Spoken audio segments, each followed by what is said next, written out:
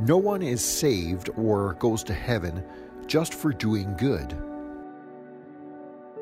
There is no good works sacrifice that is big enough for that. Faith in the sacrifice of Christ is still the only way to get to heaven. Everyone on earth, Christian or otherwise, they understand that altruism, or doing good, is what makes humans noble. But the good works that Christians are called to do are not occasional and are not meant for human glory. On the contrary, Christians are called to do good works for God's glory.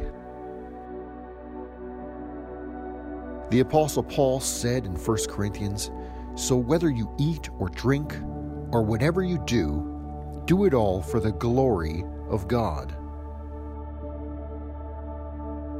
We could easily say that doing good is not what we do, it's who we are. And to the Ephesian Christians, Paul says, "For we are God's masterpiece. He has created us anew in Christ Jesus, so we can do the good things He planned for us long ago."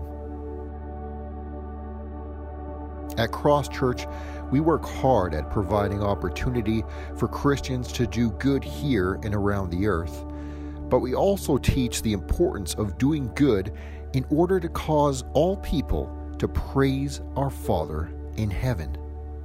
And for this, there is sacrifice involved.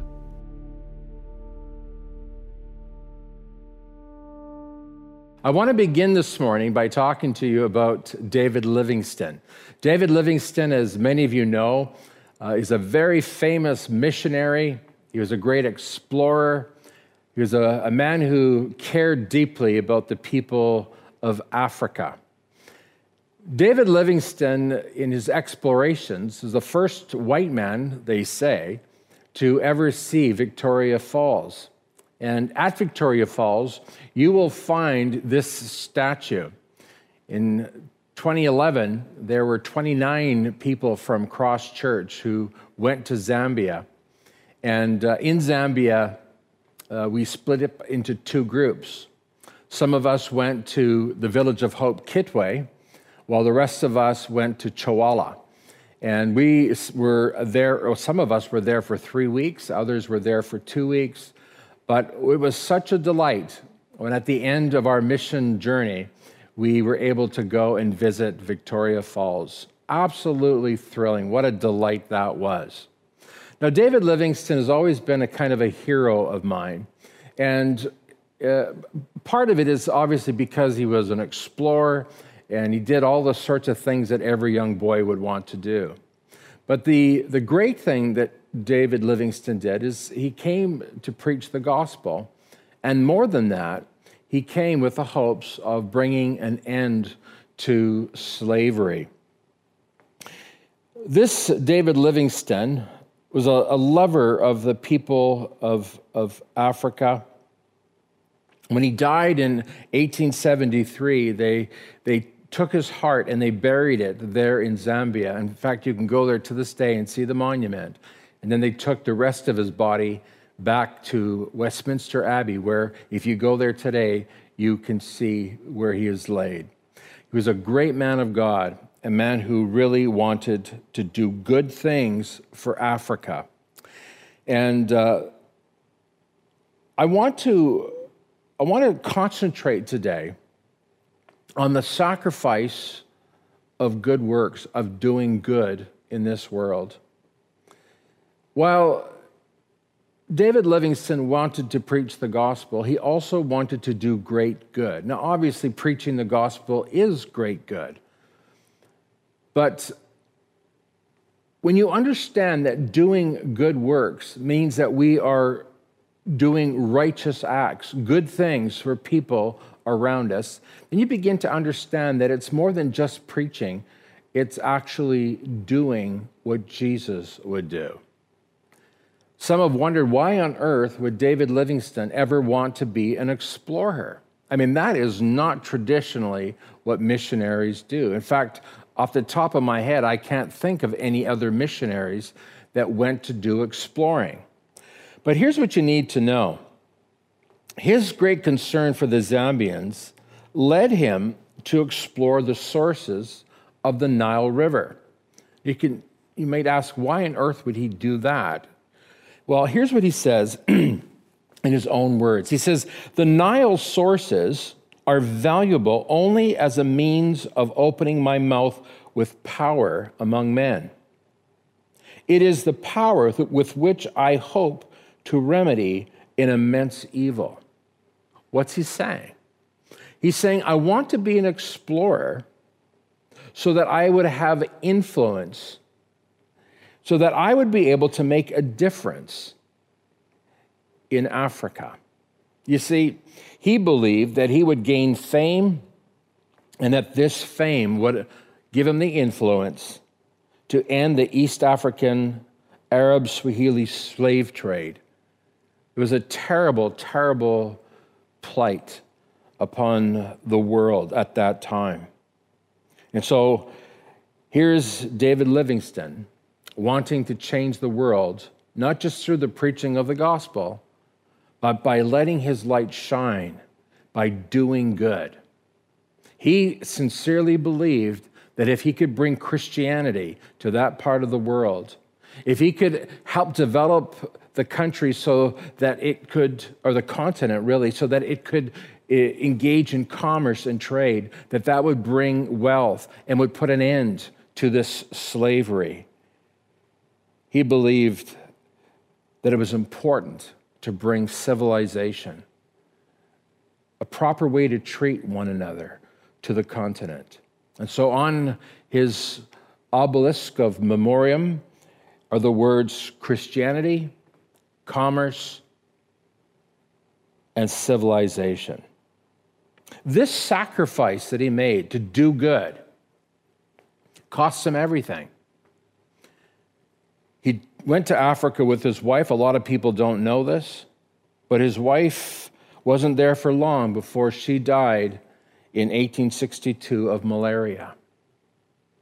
He said his one regret in life is that he wasn't able to spend more time with his 6 children.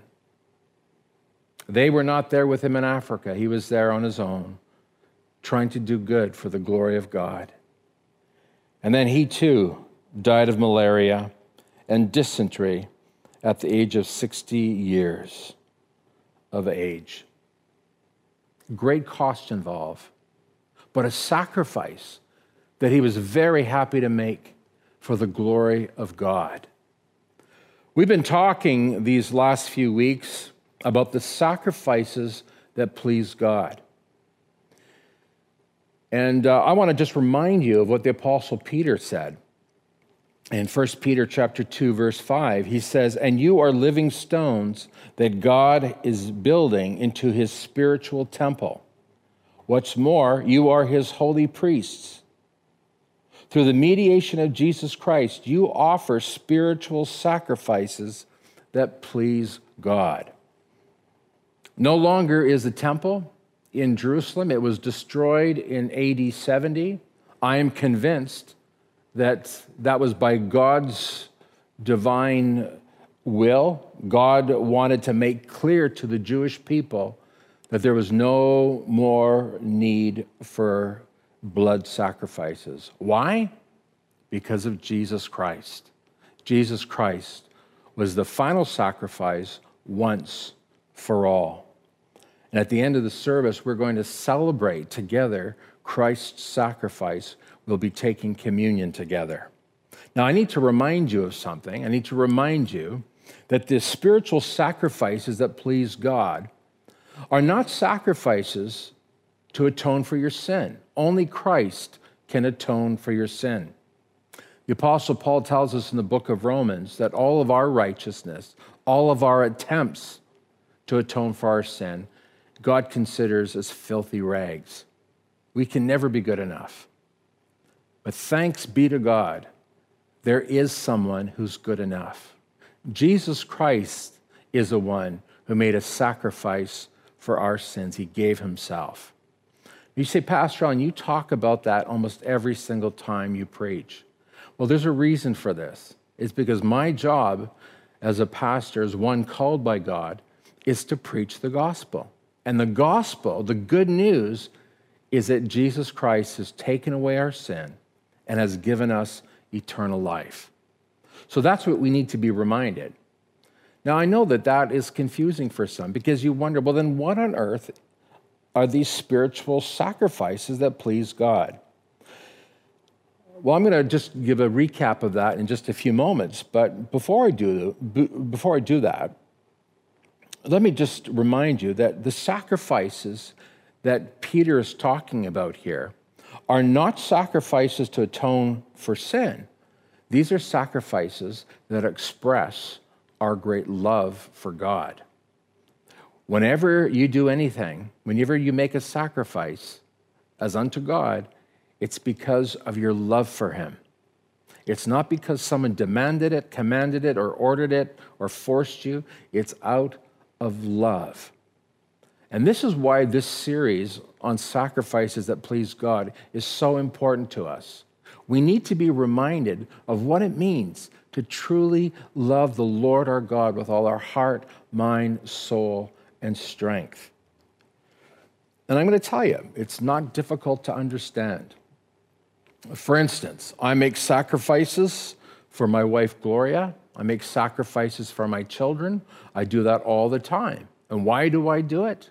Because I love them, because they're important to me. And I love to make sacrifices for my family. I always want to put my wife first and put my children first and put my God first. That's what it really means to be a Christian. I love my friends. I love the people of my church. I love you. And many of you have heard me say more than once, I would do anything for you. And those of you who know me know that that's the truth. I will do whatever I can. If it's within my power to help you, I will do it. And I am happy to do that. I delight to do that. Why do I make sacrifices for my friends and my family and my church and my community? It's because I love them. Why do I love them? Because I'm a Christian. Because I belong to Christ.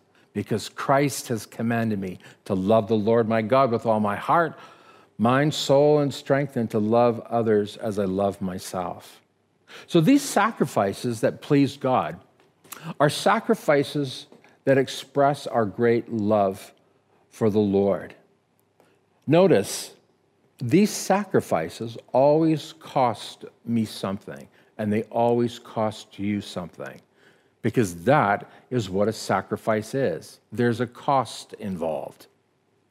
So we're going to talk today about the sacrifice of doing good. Now, some of you may have never heard of that.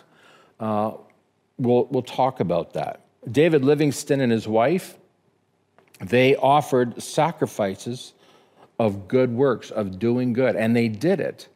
Not because anybody forced them, nobody held a gun to their head. They did it out of a sheer love for God and a love for Africa. Only somebody who's been converted, only somebody who belongs to Christ can fully understand and appreciate that kind of sacrifice. Now, I want to share with you, again, from Hebrews. We're looking at Hebrews chapter 13 and verses 11 to 16. So if you have your Bibles, and I hope you do, take them and turn to that. And here's what the writer of Hebrews tells us. He says, under the old system, the high priest brought the blood of animals into the holy place as a sacrifice for sin, and the bodies of the animals were burned outside the camp. So also, Jesus suffered and died outside the city gates to make his people holy by means of his own blood. Did you get that? It was the shed blood of Christ that makes us holy, but only if you put your faith in Christ. It's not automatic. You have to believe that Jesus died for you. And then in verse 13 it says, so let us go out to him outside the camp and bear the disgrace that he bore. We all know that when we come to Christ, there's a cost involved, there's a sacrifice involved on our part. And many do not believe in Christ. Many hate Christ. They hate the gospel. They hate the church. For many of you, you have experienced disgrace and shame. People have shamed you and mocked you for the faith that you have in Christ. Well, I want you to know that Jesus took that upon himself before you ever did. And then verse 14 says, "For this world is not our permanent home. We are looking forward to a home yet to come. Therefore, let us offer through Jesus a continual sacrifice of praise to God, proclaiming our allegiance to his name. And don't forget to do good," and there it is. That's a sacrifice, doing good. "Don't forget to do good and to share with those in need." I'll be talking about that next week.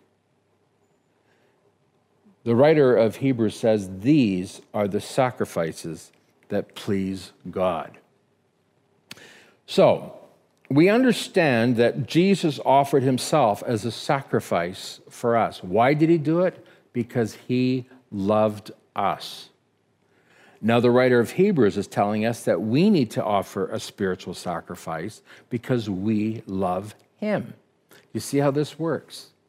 This is, by the way, how every healthy, thriving relationship works. A husband and wife will make sacrifices for one another at personal cost. Why? Because of their love for one another. And Christ shows us how to do this. Now, we must offer sacrifices as prescribed by God's word. You can't make sacrifices the way you want to do it. You have to do what God tells us to do. In Genesis chapter 4, we read about Cain. Cain and Abel were offering their sacrifices to God, but God did not accept Cain's sacrifice. He only accepted Abel's. And why was that? Because Abel offered to God the sacrifice that God wanted him to offer. Cain, on the other hand, offered a sacrifice that he felt was good for God. Understand this. You and I don't get to choose that. You and I do not get to define or determine what is acceptable to God. This is why God has given us his word. This is why you must read the scripture on a daily basis so that you understand what it means to please God. And we need to do things God's way. So we're going to see in just a moment what we mean by doing good and why, in fact, this is a sacrifice that is pleasing to God.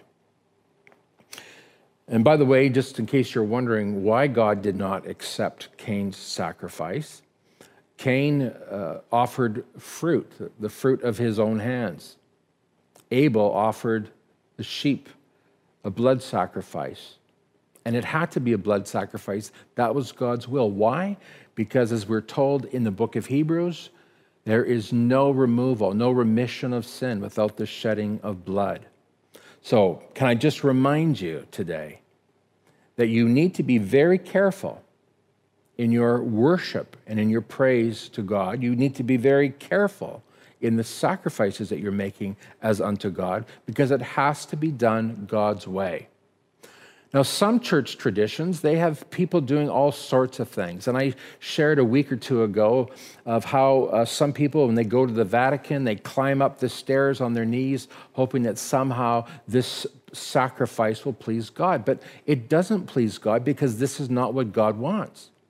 Some people think they need to light candles in churches. They need to go to the church, light a candle, and drop a few coins in the offering plate or in the offering box.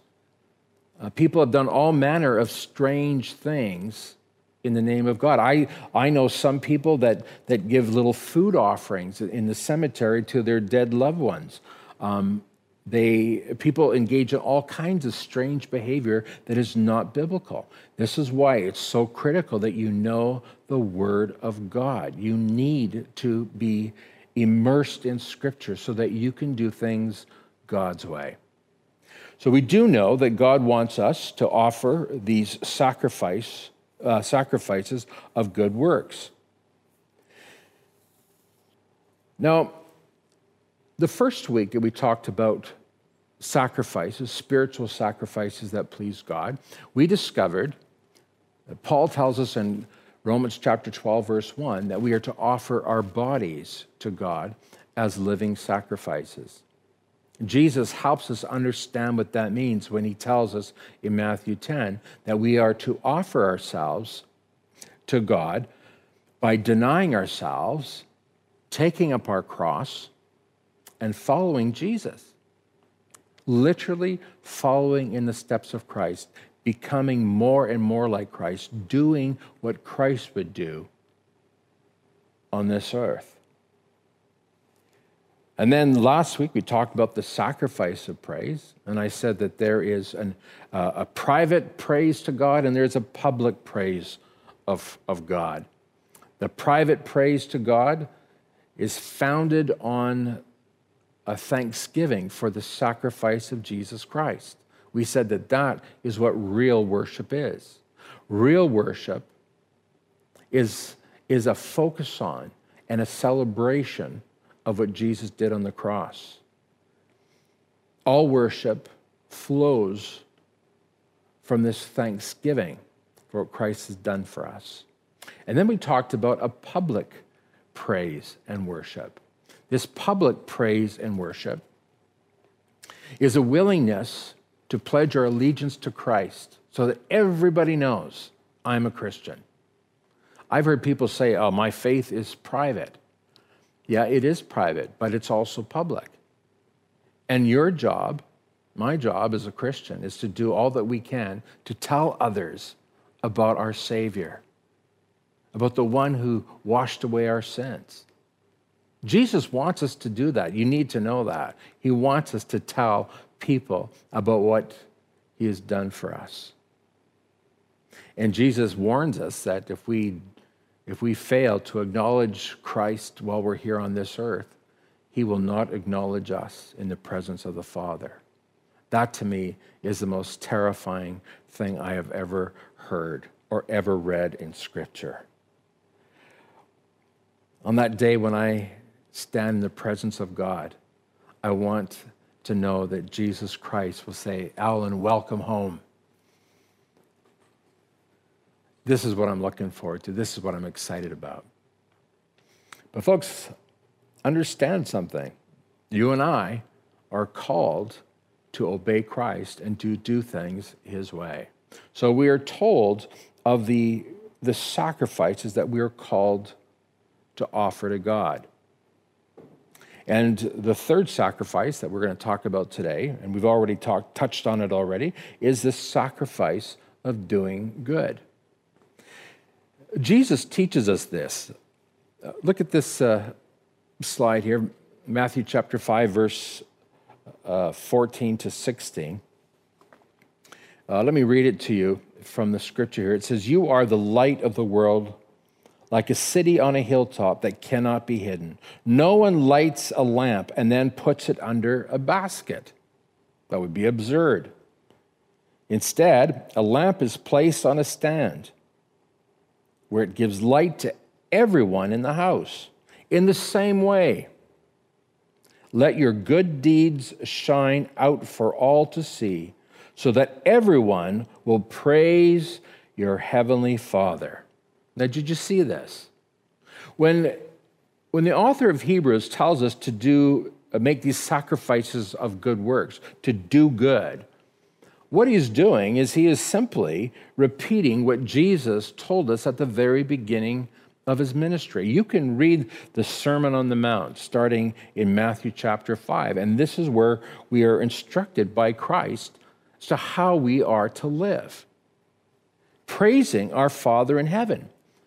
Now, in the Greek language, it's very clear that it's telling us that we need to glorify God. But a lot of people struggle. They don't understand what it means to glorify God. To glorify God means that we cause other people to recognize or appreciate or see God.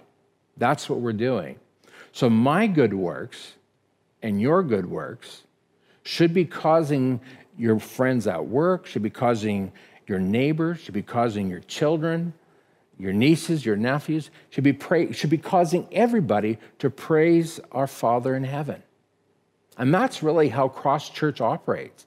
This really explains or describes our work in Burundi. The work that we do is causing people to praise our Father in heaven. This ministry to the 400 children that we minister to in Burundi, we're causing many, you could say thousands of people to praise our Father in heaven. And this brings glory to God. This brings joy to the Father. Now, let me remind you of something that I say all the time. The Westminster Confession actually opens with these very words. What's the question? The question is, what is the chief purpose of every human being? And the Westminster Confession tells us that we were created to glorify God and to enjoy Him forever. Now, I know there's a lot of Christians that are enjoying God. They love going to church, they love singing worship songs, and that's great. They love hanging out with their Christian friends. But let me remind you that first and foremost is this call to glorify God in our actions and what we do. And I would suggest to you that it's impossible to enjoy God forever if you are not first glorifying Him. Because what we see in this statement is a relationship between God and His people, where together we are advancing God's kingdom here on earth. It's a glorious picture of Almighty God in partnership with His family on earth. Ever since I became a Christian, this has been my greatest joy, my greatest delight, to figure out how I can serve my God and bring glory to His name. We were created to do good works. We were created to glorify God. This is what the Apostle Paul tells the Ephesians. Again, a verse that you've heard me quote so many times. And maybe it's time for us all to memorize this and to remind ourselves of this every day. Ephesians chapter 2, verse 10. And it says, we are God's masterpiece. He has created us anew in Christ Jesus. Why? So that we can do the good things that God planned for us long ago. Beautiful picture. A lot of people have never thought of that. They didn't know that. But you were created to do good works, to bring glory to God the Father. Anyone who calls himself or herself a child of God, anyone who would say, I belong to God's people, well, that person has to understand that you have been ordained by God to live a life that brings glory to God by doing good works. If you actually read that verse in the Greek, it actually says that you are walking, you're living this life walking in good works. Isn't that interesting? You see yourself walking along the road, just doing good works wherever you go. Now, it's interesting that some people will mock people who do good. They use the term a do-gooder as if that were a bad thing. Oh, he's just a do-gooder. She's a do-gooder. Yeah, that's what we do. We do good. Now, why on earth would that annoy them? Well, I would suggest to you that the reason it annoys them when you're doing good is because it makes them feel guilty. You're doing good, they're not doing anything, or they're not doing good. It makes them feel guilty. It makes them feel suspicious. Do you know, when we first came to this church some years ago, we sent flowers to a couple in our church who were celebrating their anniversary. And Gloria and I just wanted to, get to know people and be nice and do good. And we were so shocked that these people, rather than being grateful for the flowers, they got angry at us. They were suspicious. And honestly, I had no idea how to respond to them. I did not know what to say. And I said, look, I just wanted to be nice, just wanted to be kind, just wanted to celebrate you. I've always been surprised and shocked at that, but not too shocked. Because whenever you do good, you are actually pointing people to God, and people get really uncomfortable with that. They get uncomfortable with being loved by others. Isn't that crazy? It doesn't even make sense. But it does make sense if you remember that all of us is gripped by the sin nature. And again, it's one more reason why it's so wonderful to be a follower of Jesus Christ. We're set free from that insanity, that craziness, and we live enjoying God's goodness and then expressing and sharing God's goodness with others. So, long story short, you and I are called to make sacrifices of doing good. This is what Jesus called us to do. And in doing these good works, we're doing it for the glory of God. And by the way, can I just say this to you? When you glorify God, it's a glory that is seen and known on earth, but it's also seen and known in the heavenly places. I believe that every time you do a good work, do something great for the glory of God, it actually causes the angels to rejoice and to sing before the throne. Because this is what the angels love to do. They love to glorify God. They love to sing of the wonders of God's kindness and goodness and mercy. I think that that's what heaven, we're going to have a lot of that in heaven. Wonderful songs about how God was glorified through God's people. But that's another message. So let's get back to this. Knowing that God wants us to live our lives so that we're doing good works means that for many of us, we need to change the way that we live. Now, because we are all humans, because we were created in the image of God, we understand that all humans, or most humans, are going to do good work. They're going to do good things. We were created in God's image, and it's a natural thing. I know lots of people who don't know Christ, who have not surrendered their lives to God, who go around doing good things all the time, or at least from time to time. And we love stories about people who do good. There's all sorts of wonderful biographies and books. You couldn't even put a number on the number of books and stories told of people who've done good works. CNN every year celebrates heroes. And if you want, you can nominate a hero and set it into them. Now, here's the thing. I have listened to their celebration of heroes a number of times, not often, but once in a while. And here's what I've seen. By their standards, every single committed Christian who takes seriously this business of offering spiritual sacrifices that please God, every one of these Christians is, by their definition, a hero. Think about that. When I was thinking about this, I got thinking about the people of Cross Church. And I'm going to tell you, we are a church that is full of heroes. I thought I would share some stories about some of the heroes of our church, but I thought, well, hold on a minute, I can't do that. Which person would get the honor? There are so many people in our church who are faithfully serving God, who are faithfully offering to God these spiritual sacrifices and doing the will of God. I dare not even begin to start mentioning names. But a real Christian who seeks to honor God and offer spiritual sacrifices, these are heroes. Now, I'm going to say that Christians are not like non-Christians. We are supposed to consistently offer to God these spiritual sacrifices of good works. We don't just do it once in a while. We don't just do it for a few years of our life. I mean, you often hear people say, yeah, I gave it 1 year of my life to go to do Doctors Without Borders or something like that. Hey, I give you a thumbs up on that. That's wonderful.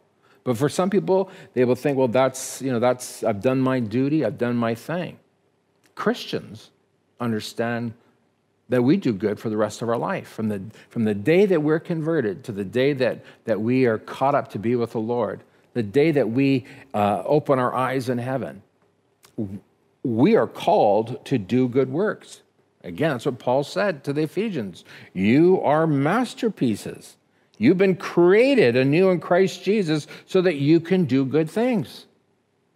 This is the sacrifice that pleases God. And that's what you need to do. So listen, if you're sitting at home right now and you haven't done any good deeds lately, then you need to do some serious reflection about where you are at spiritually. Are you truly converted? Are you really walking with God? This is what God wants. He wants you to go around doing good. Doing good is a way of life. I love what the Apostle Paul says to Timothy about Christian women. I have to read this to you. 1 Timothy chapter 2, verse 10, it says, "For women who claim to be devoted to God should make themselves attractive by the good things they do." Isn't that interesting? Paul says, don't focus on vanity. Focus on doing good things for God. Now, in case anybody thinks that it's only women who are called to do good works, well, obviously, Paul is trying to make a point here. Get your priorities straight. And the same goes for all men. Get your priorities straight. In fact, here's what I would say. Not so much at Cross Church, but in many churches, it's usually the women, it's the ladies, it's the mothers, it's the wives, it's the sisters that are doing the good works in church, doing the good works in society. Hey, you and I are called by God to do everything we can to bring glory to God through our good works. And I'm thankful today for the people of Cross Church who have been so faithful in doing good works. Our church is a wonderful church. It truly is a blessing to be part of this amazing family of God.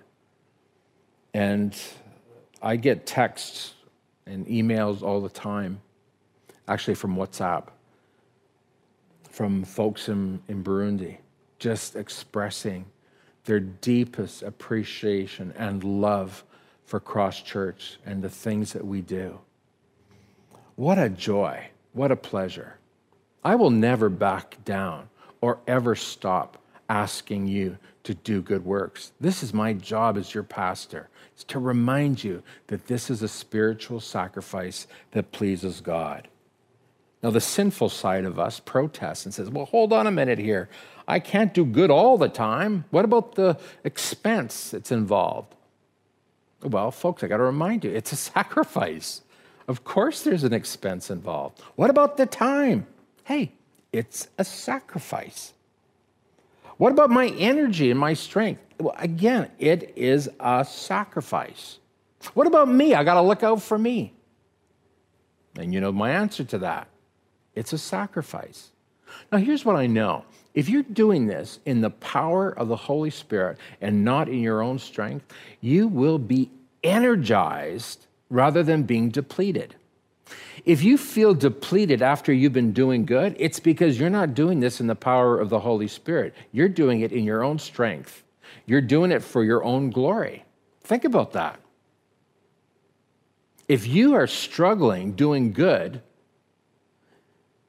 if you're worn out and exhausted and depleted, folks, it's simply because you're doing it for your own glory. And the Bible is clear, God will not share his glory with anyone. But those who do good for the glory of God, they're energized. You cannot stop them. They just are like Energizer bunnies. They just keep on going and going and going, doing good, because every time they do good, it brings glory to the one who sent his son to die for us. Are you getting this? This is authentic Christianity that you're hearing right now. You say, Pastor Allen, I don't know how to live like this. I can't live like this. And again, you would be right. With man, with humans, it's impossible. But Jesus reminds us, with God, all things are possible. So you can make these sacrifices. You can do these good things if you're doing it in the power of the Holy Spirit. You say, how on earth do I do that? You go before the Lord and say, Lord, I want to honor you. I want to serve you. I want to do good. Give me the grace. Give me the strength. Give me the energy. And watch how God will answer your prayer. I think it's a great tragedy that people who call themselves Christians never learn how to know and experience the power of the Holy Spirit working in their lives. Do you know, for 2,000 years, Christian history records hundreds of thousands, millions of Christians who have been real heroes, spreading the gospel and doing good in a broken and evil world.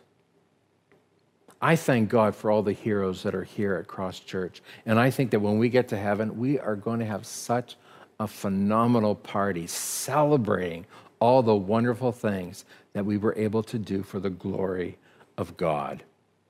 Doing good is who you are. You need to understand that. By definition, as a Christian, by definition, it's who you are. You are one of the people who does good. And if you're not doing good, you need to email the church right away and say, Pastor Allen, Janet, Pastor Chris, what can I do? Because I want to start doing good. Why do we do it? Because of the great mercy of God and because Jesus died for us. He died for us because he loves us. And we make these spiritual sacrifices because we love him. Let me just close with this. In Acts chapter 9, there's a story of Dorcas, a wonderful, godly woman. We think that she probably was a widow, but she was a very gifted seamstress. And we find that she was a woman that was able to make robes and clothing for the widows, really cared about the widows and I suspect the orphans as well. Well, she died. And these poor people, these poor widows and orphans are so overwhelmed with sorrow and no doubt concerned who's going to take care of us, that they cried out to God and they sent for Peter. And when the widows explained to Peter what happened and what a wonderful Christian woman that Dorcas was, it says that Peter prayed for her and raised her from the dead. Isn't that an amazing story? This woman who did good caused all the people who she did good for to ask Peter to come and pray and raise her from the dead. I wonder if people will mourn when I pass from this earth because of the good that I've done for them. I wonder if anybody will mourn for you when you die. I've done so many funerals over the years, I cannot even tell you how many.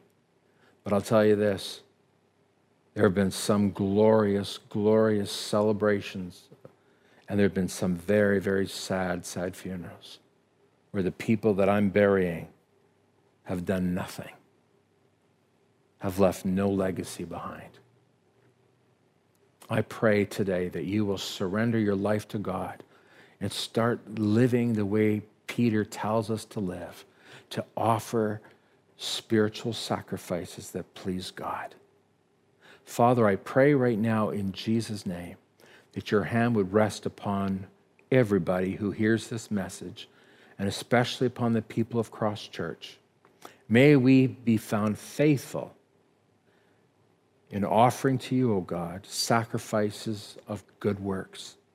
We want to be known as people who do good for the glory of Almighty God. And we pray this in Jesus' name. Amen. God bless you. And we're going to have our time of communion now.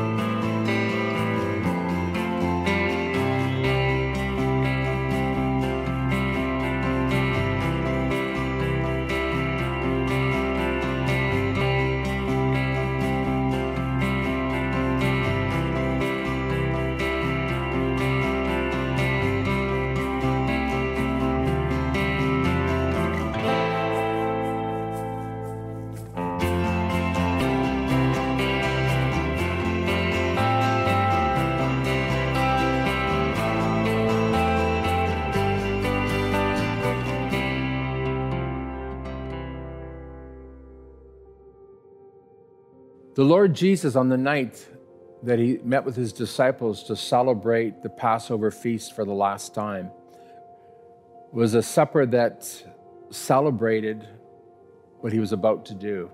He was about to go to the cross to die for you and for me, to take away our sins and to bring reconciliation between God and you and me.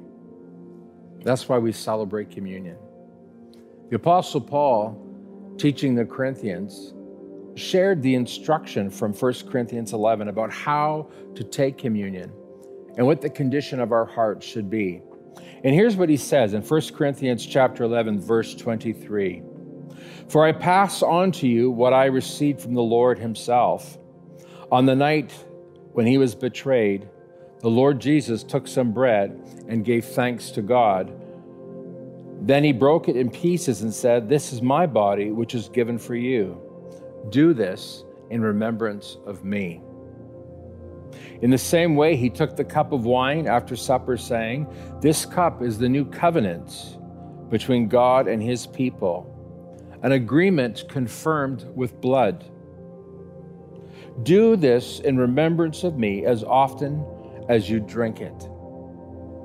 For every time you eat this bread and drink this cup, you are announcing the Lord's death until he comes. So anyone who eats this bread or drinks this cup of the Lord unworthily is guilty of sinning against the body and blood of the Lord. And that is why you should examine yourself before eating the bread and drinking the cup. For if you eat the bread or drink the cup without honoring the body of Christ, you are eating and drinking God's judgment upon yourself. That is why many of you are weak and sick, and some have even died. But if we would examine ourselves, we would not be judged by God in this way. Yet when we are judged by the Lord, we're being disciplined so that we will not be condemned along with the world. So, my dear brothers and sisters, when you gather for the Lord's Supper, wait for each other. If you are already hungry, eat at home, so you won't bring judgment upon yourselves. And when you meet together, I'll give you instructions about the other matters after I arrive. It's 1 Corinthians chapter 11, verses 23 to the end. Let me just remind you that it's important for all of us to examine ourselves before we take the bread and the wine. We examine ourselves to see whether or not our heart is right with God. Now, I want to say that this is for sinners. It's not for perfect people. I know of many people over the years that felt they couldn't take communion because they weren't good enough. Let me remind you that Jesus Christ is good enough. You'll never be good enough, but Jesus Christ is. And it's for that reason we don't put our faith in ourselves. We put our faith in Jesus Christ. And the wonderful thing is all who have put their faith in Christ are covered by Christ, so that when God looks at us, he doesn't see our sinful, guilty heart. He sees us as being totally justified, as though we'd never sinned. It's the greatest miracle that has been ever known to man. Jesus Christ has made you perfect if you've put your faith in him. And now when God hears Alan Duncalf pray, and when I cry out to the Father, you want to know what he sees? He sees Jesus, the perfect one, the perfect Lamb of God, who's covered me with his blood. I'm covered, and I'm grateful. And that's why we celebrate communion together. We want to make sure that we never forget, that we remember day by day. Last Sunday, we talked about the sacrifice of praise, rejoicing and remembering every single day what Jesus has done for us. Jesus sacrificed himself for us, and now we sacrifice our time in giving praise to God for Jesus. So we're going to take communion now, and I would invite you to take that first film off of the little packet, and in it you'll find a little wafer. And then we find another membrane that covers the cup, if you'd pull that off. And now we're going to take communion together. But just before we do, I would ask you to examine yourself. Remember, a Christian is part of the body of Christ. And the way that we grow in the body of Christ and remain an integral part of the body of Christ is by making sure there's no unforgiveness, no bitterness, no anger, no resentment in our heart. We need to make sure that our hearts are clean. And so I'm going to ask you right now to take a moment and in your heart, ask God to forgive you for your sin. Ask God to forgive you for any grudge that you may have been holding. And ask the Lord just to wipe your heart clean and to take that away from you. We're promised in Scripture that if we confess our sins, He is faithful and just to forgive us and to cleanse us of all unrighteousness.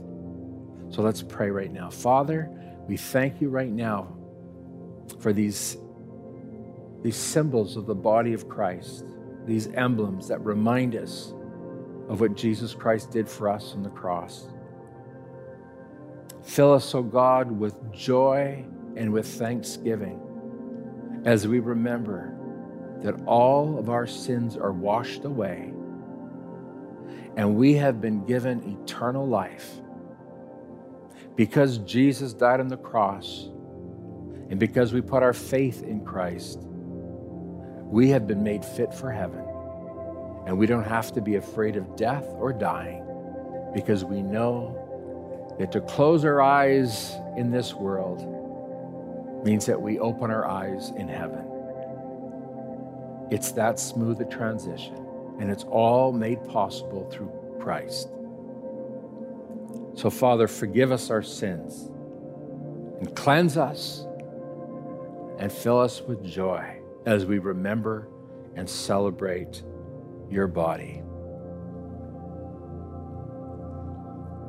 Jesus said, "This is my body, which is given for you. Do this in remembrance of me." Let's take it together, shall we?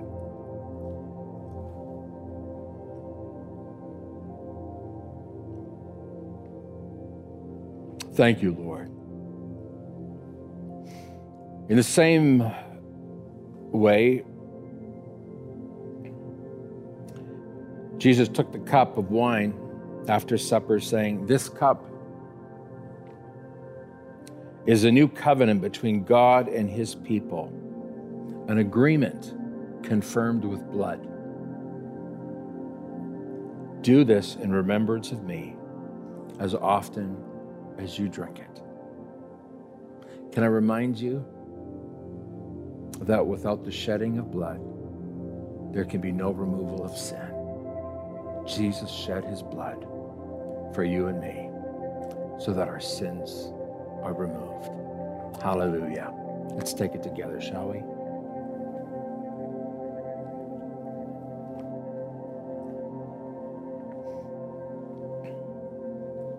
Father, thank you. Thank you that we belong to you. Thank you that we're part of your great family. Thank you that you are Abba, Daddy. You're our Father in heaven and you love us. You've expressed love in the most supreme way by giving your own Son. If there's anybody here today that doubts or even wonders, does Jesus love me? Can God forgive me? The answer is yes. There are some who are wondering, can my sins be truly washed away? And we thank you today, God, that the shedding of your blood is a crimson wave that washes us clean. And so we thank you today, Lord. Thank you that your sacrifice was sufficient to cleanse us and to make us fit for heaven. So we rejoice in this, and we say thank you. In Jesus' name, amen. God bless you, and have a blessed day. Amen.